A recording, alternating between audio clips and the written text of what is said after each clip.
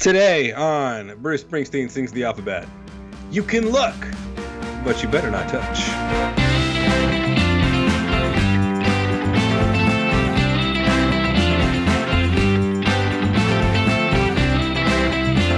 Hey everybody, and welcome to Bruce Springsteen Sings the Alphabet. It's the only podcast on the internet where we talk about every single Bruce Springsteen song in alphabetical order. I'm JB Clark. I'm joined as always by Rob Carmack. Rob, you ready to talk today about some Bruce Springsteen songs? You ready to look at a song? JB, we can talk, but we better not touch. We better not touch. Because we're in geographically different spaces. So, that's true. It'd be impossible. Yeah. Difficult. Maybe that's what the song is like, predicting the invention of Skype. You know, you can look at the person you're talking to, but it's actually physically impossible for you to touch them. It's about holograms in the future. So it's not. I'm joking. So the song. Anyway, weird way to get started. So anyway, the song, JB, as you mentioned, is You Can Look, But You Better Not Touch. This is from the 1980 double album, The River. And this is our final track from The River. After today, we're done with The River, JB. We're sending it off. The river is going to run dry. I mean, we're Too going. bad we can't give it a hug. We're going down to the river, but after today, the river is dry. That's right. Yeah. And this is, obviously, because it's on the river, any of us who attended any of the river shows in 2016, especially on the first leg, we definitely heard this song and every other song from the river. So that's cool. So many of us have heard this song live relatively recently. There is, on a basic facts level, there is an alternative version of this song on the Ties That Bind, the River collection, because as many people know, before Bruce made The River, the double album, The River, the original plan was for it to be a single album that was supposed to come out in 1979 called The Ties That Bind. And some of the songs from that got thrown out. Some of them got reworked. Some of them got kept. And this is one of the ones that was included in the original cut. But it's totally reworked. Did you go back and listen to the original cut? Oh, yeah. It's completely different. It's a lot more Elvis-y. It's nowhere near as good. No, this is the choice to change it up sonically was correct. It's a lot more like rockabilly, and the vocal is like rapish, I guess. And the guitar tone at the beginning of the original version is really cool, but it's not good. It's not a good song. No, this is a major upgrade from So, this one's great because it's like it can be totally rock and roll or totally pop rock, or totally country, or totally rockabilly. You know what I mean? Like, you could play it on any of those stations without, like, saying it was some sort of crossover hit. Oh, totally. Yeah. Yeah. And which is consistent with a lot of the stuff that you find on the river. Like, Cadillac Ranch could also be used to describe, like, all those words could be used to describe Cadillac Ranch. You know, it's like, it could be honky tonk, or it could be straight up rock and roll, and it really like, is you in the could play this at a punk club or at a rodeo. Yeah. And everybody would be like, this sounds right. This feels normal to me. Yeah. It's because it's got that sweet hot rodding, like Texas hot rodding guitar. Dude, the guitar lick, the riff, that makes this hands down the best part of the song. And the Great Balls of Fire on the piano. Yeah. With the just doo-woppy bass, just all over the place, just loving it. And I will say, having seen this live a couple of times in 2016, it's fun. It's especially since The River, there's so much going on that album, and you spend a lot of time with, like, you know, the title track or Fade Away, or you know, any number of, like, the songs that Independence Day. You know, there's some very, very down, like, somber moments in that album. And this song, if you're playing the album all the way through, this is one of, like, the places where you kind of come up for air a little bit, at least sonically, to where it's just like, how about a 2-minute long, just like pedal to the floor rock guitar song, you know? Absolutely. So it serves a nice purpose. Specifically if you went to one of those shows and you're like, I'm really enjoying all these songs, but, like, I need a little rock and roll just kind of injected in here. This song does the job, and it's at a good spot on the record to do that. This is what Bruce was trying to touch all the way through the 90s, and he never got it. Oh, that's an interesting... Talk more about that. What do you mean? He was just trying... all of his stuff in the 90s sounded like it was just trying to capture this moment. Just like the straight rock and roll? Like with all the Lucky Town stuff? Yeah. Yeah, I can see that. Yeah. It just never quite grabbed this the way that I think it was trying to. Interesting. Yeah. Oh, also, random. There was also an early acoustic demo of the song that was leaked, and I've not heard it, but according to sources, it was like mostly like a reggae kind of sound. Like maybe he was trying to sound like the Police a little bit. Ugh. I'm really glad. I'm almost glad I've never heard that. You know what I mean? Like I don't know if my ears can take whatever that would end up being. Maybe it's good, but I doubt it. I'm on the record saying that White Island is my least favorite genre. How do you feel about the Police on that note? I don't like. I get what the Police are and appreciate them for that. I think they're super talented. I just don't like the way it sounds. The Police are like the most acceptable. Like if you go like from Jack Johnson to the Police, like I can handle the Police. Jack Johnson, I could go without hearing for the rest of my life. That's fine. I like Jack Johnson. I sort of like the island chill of it all. The Police is one of those bands. I own several albums by the Police. I have Synchronicity on vinyl. I've tried so hard to become somebody who just likes listening to the Police, and I like a lot of their hits, but God help me, it eludes me. I cannot get there, and it is a lot of it is just sort of that straight up white reggae. I don't know why. It doesn't connect with me. Again, other than like the big hits, I have a really hard time listening like to a full album from top to bottom without getting tired of it. I read this article when I was pretty young and just getting into music about how they all recorded on like the same synth piano, electric piano, and like just mailed their parts to each other because they didn't like to be in the studio together. Like they didn't even write on instruments. They just like. To my recollection, that was like my first sort of like real sort of foray into learning about the Police, and I was like, that's the most garbage thing I've ever heard. Yeah, well, I mean, imagine the other two guys in the Police who were like, well, our good friend Sting seemed to do pretty great, but we're still out here collecting royalties off of like Roxanne. You know, which is probably just fine. Yeah, I mean, for sure. Like, that's better than... I mean, if you could choose to either collect royalties from Roxanne or not collect royalties from Roxanne, obviously, the correct choice is to collect the royalties. Yeah.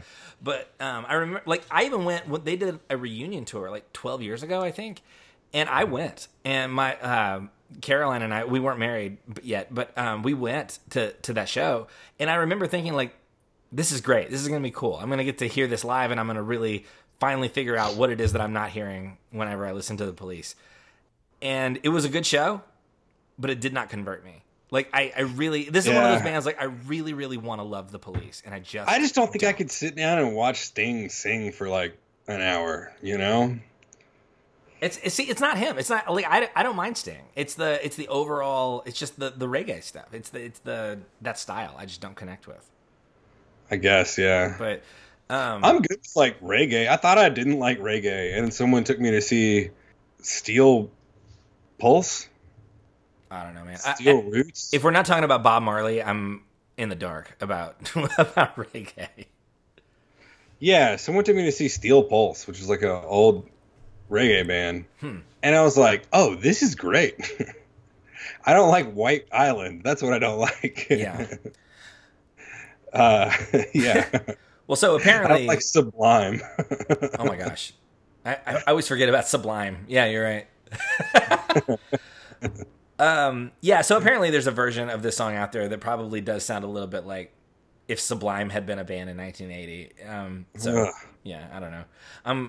I'm guessing. But so anyway, obviously that is not the version of this song that ended up on the record. So I think for what it is, this is the best possible version of this song that could have existed. We'll talk about the lyrics in a minute. I'm not crazy about the lyrics, but I do. The music is irresistible. It's a good. Sure. It's a banger. It's a really good rock song. Yeah. All right, you want to do lyrics? Yes, I do. So all right, you go. Yes. Yesterday I went shopping, buddy, down to the mall looking for something pretty I can hang on my wall. I knocked over a lamp. Before it hit the floor, I caught it. The salesman turned around and said, "Boy, you break that thing, you bought it. You can look, but you better not touch, boy. You can look, but you better not touch. Mess around and you'll end up in Dutch, boy. You can look, but you better not. No, you better not. No, you better not touch." So apparently this person has gone shopping with my kids. Because, yeah, the number of times I have to say, look with your eyes, not with your hands. Don't touch that. We can't afford that. Put it down softly. You know, like, so yeah. The opening verse of this rock and roll song is about a guy going to the mall and Going to the almost mall. breaking a lamp. That's right. And so tell me, okay, Bruce is a man of the people, you know? Like, that's relatable. yeah, totally. Hashtag relatable. We've all been to the mall. We've all knocked something off of a surface at a furniture store and thought, "Ooh, did anybody see that? Does that make me a bad person if I just let this sit here broken?" We've all done it. Just walk away. Yeah. Yeah. Can you tell me what does mess around, you'll end up in Dutch, boy? What does ending up in Dutch mean? Is that jail? I don't know. You want me to Google it? I mean, sure. We're here. We might as well figure out what this means. What does this mean? There's somebody out there, I'm sure, that's like, oh, yeah. That's what it means. Google said, Jezal Eindigen, which is how you say you'll end up in Dutch. Oh, that's really funny. So it translated the words, you'll end up.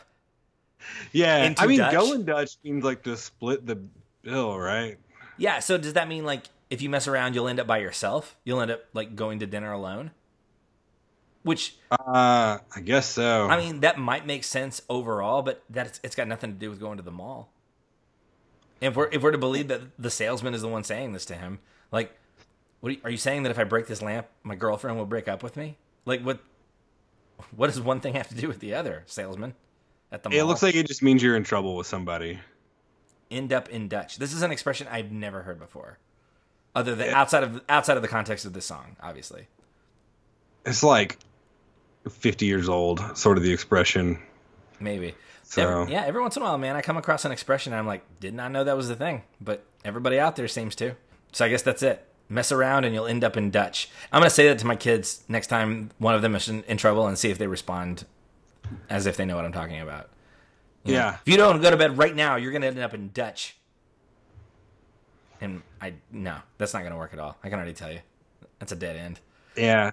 I mean, they'll probably understand. They'll probably make fun of you, but they'll probably understand like that means they're going to be in trouble. Yeah.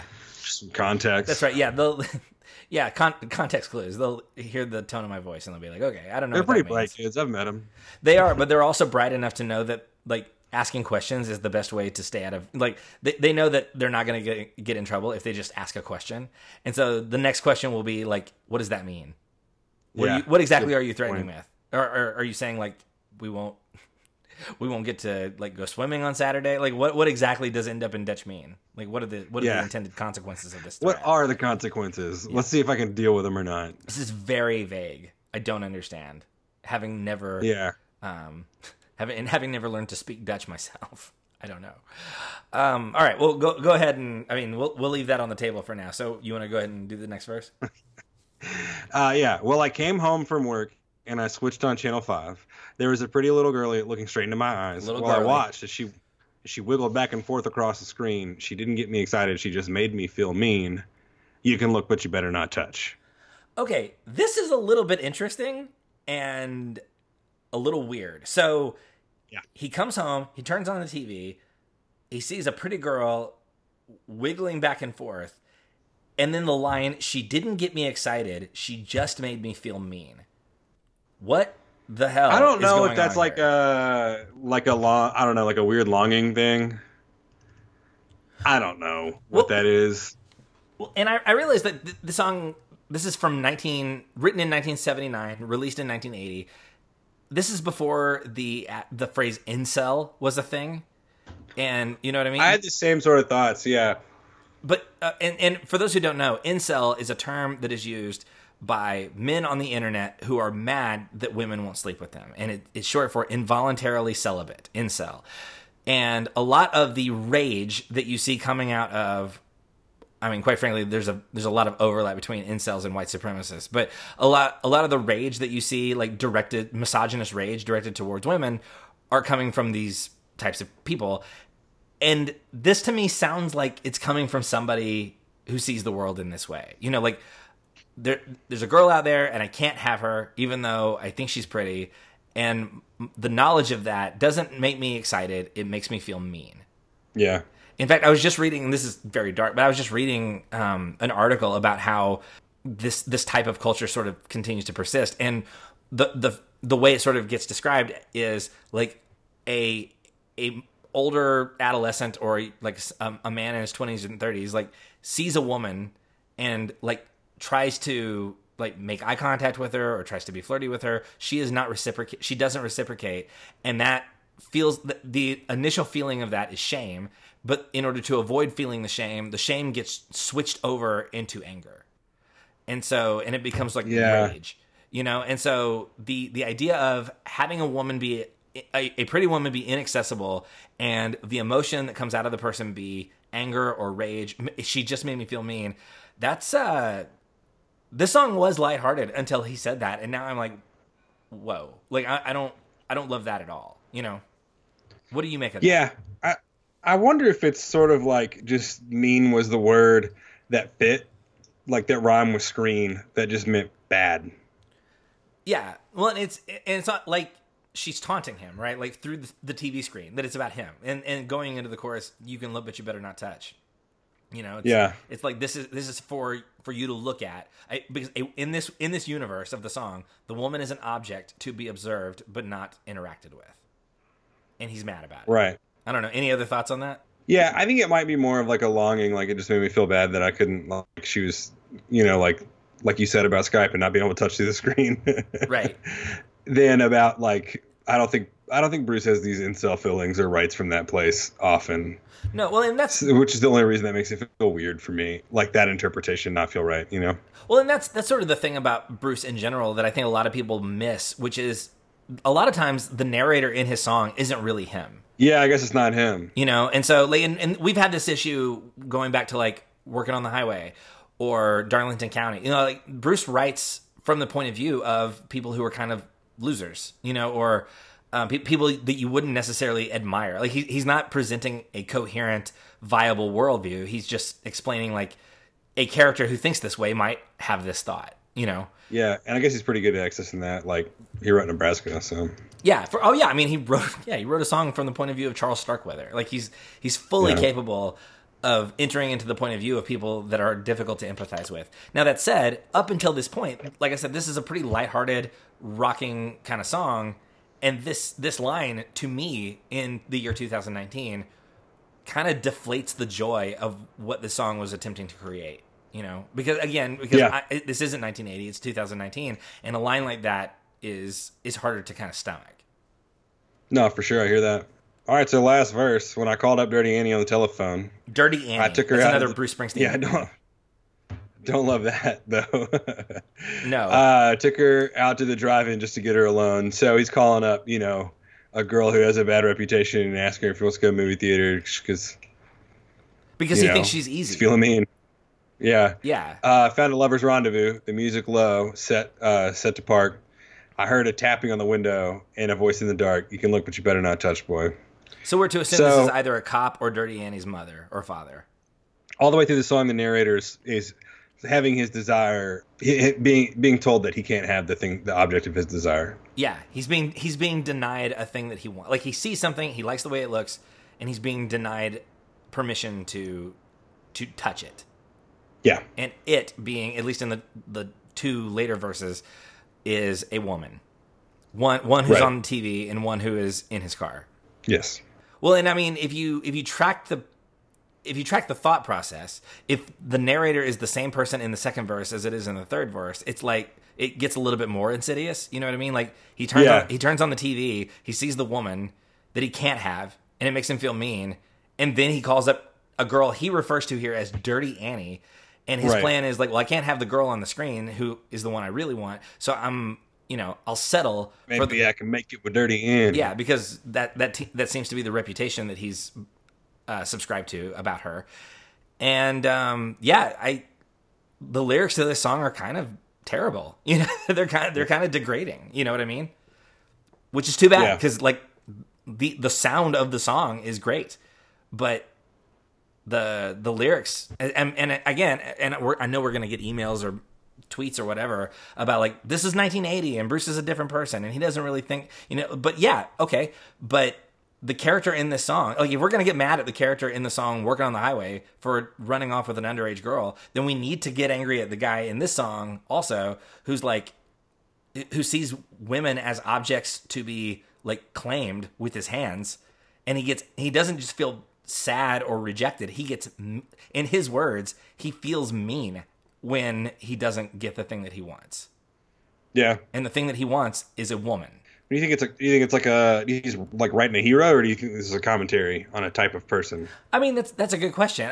Obviously, I don't think it's a hero. I don't think that this is somebody he's inviting us to see the world through. You know what I mean? And I mean, I say that, first of all, because this is not at all a sympathetic character, but also because there's a lot of this on the river. There's a lot of, like there's Sherry Dark. He wrote an entire song about how much he hates his mother-in-law, and so there's and he's not even married in real life. So no, I don't think he's writing a hero, but I think the tone of the song and the joyous rocking like nature of the song, coupled with sort of this incel mindset, even again, I fully understand this is 1980. There was no such thing as incels, like we didn't have that name, but to me it feels too joyous to be articulating things that are that insidious and dark. You know what I mean? Like I wait, and I totally understand. Like there's several other songs that I have this issue with, but I can almost forgive like I'm on Fire for Hey Little Girl, Is Your Daddy Home, because there's an ominous sort of tone to that song. But this one is really just like, everybody get out of your chair and shake your asses, and then he's inviting us to enjoy this song at a certain kind of level, Right. So I don't know, and maybe this is just a hang up for me. And again, I'm 100% sure that we will hear from people who think we're taking this way too seriously. But I mean, part of what we do here is read the lyrics, and I can't go back to 1980 and read these lyrics. I have to do it in 2019, and I have a hard time with these lyrics. Yeah. I don't know. Do you feel? Am I being too hard on this song? I mean, I everything you're saying makes sense. I don't get all that when I listen to it. Like it's far less insidious to me. Yeah. But I mean, like I hear what you're saying. You're not wrong. Yeah. So, yeah. But yeah, and again, like the objectification, even when there's a person that he's with, he names her Dirty Annie, because I guarantee you she did not give herself that nickname. Right. So yeah, it's about sexual frustration and how it's not his fault or whatever. So anyway, again, I fully realize, I may be taking this song way, way more seriously than I should, but I don't know. That's where I'm at with it. So I don't know. Do you have any other like thoughts or observations? Anything that needs to be mentioned here? No, not really. Well, how many broken lamps would you give this song? I think I have to give it 4. Okay. I totally can see why. Like, again, like musically, the song is great. I'm giving it a 2.5. I'm going to give it 5 for the music and 0 for the lyrics. So it's going to average up to 2.5. So this is my least favorite song on the river because of that.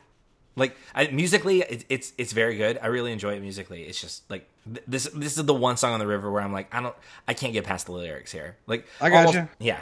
So anyway, not to ruin a perfectly fun like sounding rock song, but anyway, that's where I'm at with it. I look forward to hearing what everybody else thinks about my take on this. So you're a 4, I'm a 2.5, and that is it for the river. We're all done with the river. Yeah. Farthest apart we've been in a while.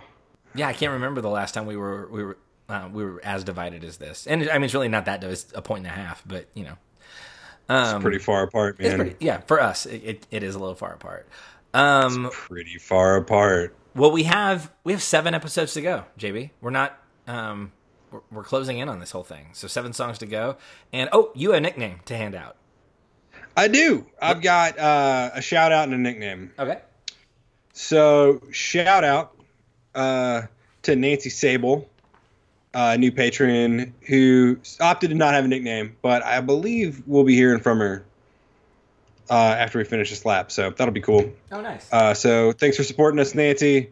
Thanks for the messages, and look forward to talking to you in the Slack channel. We do have Owen Charnley is a new patron. I got a nickname, so Glowing Owen Charnley. Owen's been glowing since he saw the magic up close, but even when you unplug it, it tears his heart out until he sobs, and that's all right with him. Glowing Owen Charnley. I like that, man.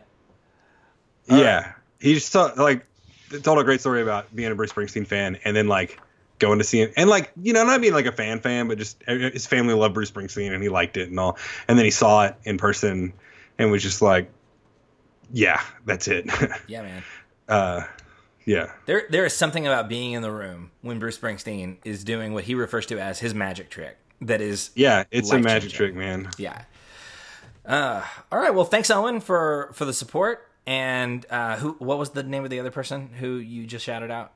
It was Nancy Sable. Nancy Sable. So thank you to Owen and to Nancy for listening and for supporting and being part of the conversation. It's fun. Yeah. All right. Well, thanks everybody for listening. JB, thanks for dealing with the awkwardness that was the lyrics of "You Can Look But You Better Not Touch." And hey, it's all right. Yeah. Well, join us next time. We'll be back in your feed later this week, and we'll be talking about the song "You Can't Judge a Book by Its Cover," to which many of our listeners are like, "What?" But that's one of the songs that we're talking about. So we will see y'all then when we talk about that. And as I said before, we have 7 episodes to go. So let's savor each moment while we can. And that's all I've got to say about that. So we'll see you next time.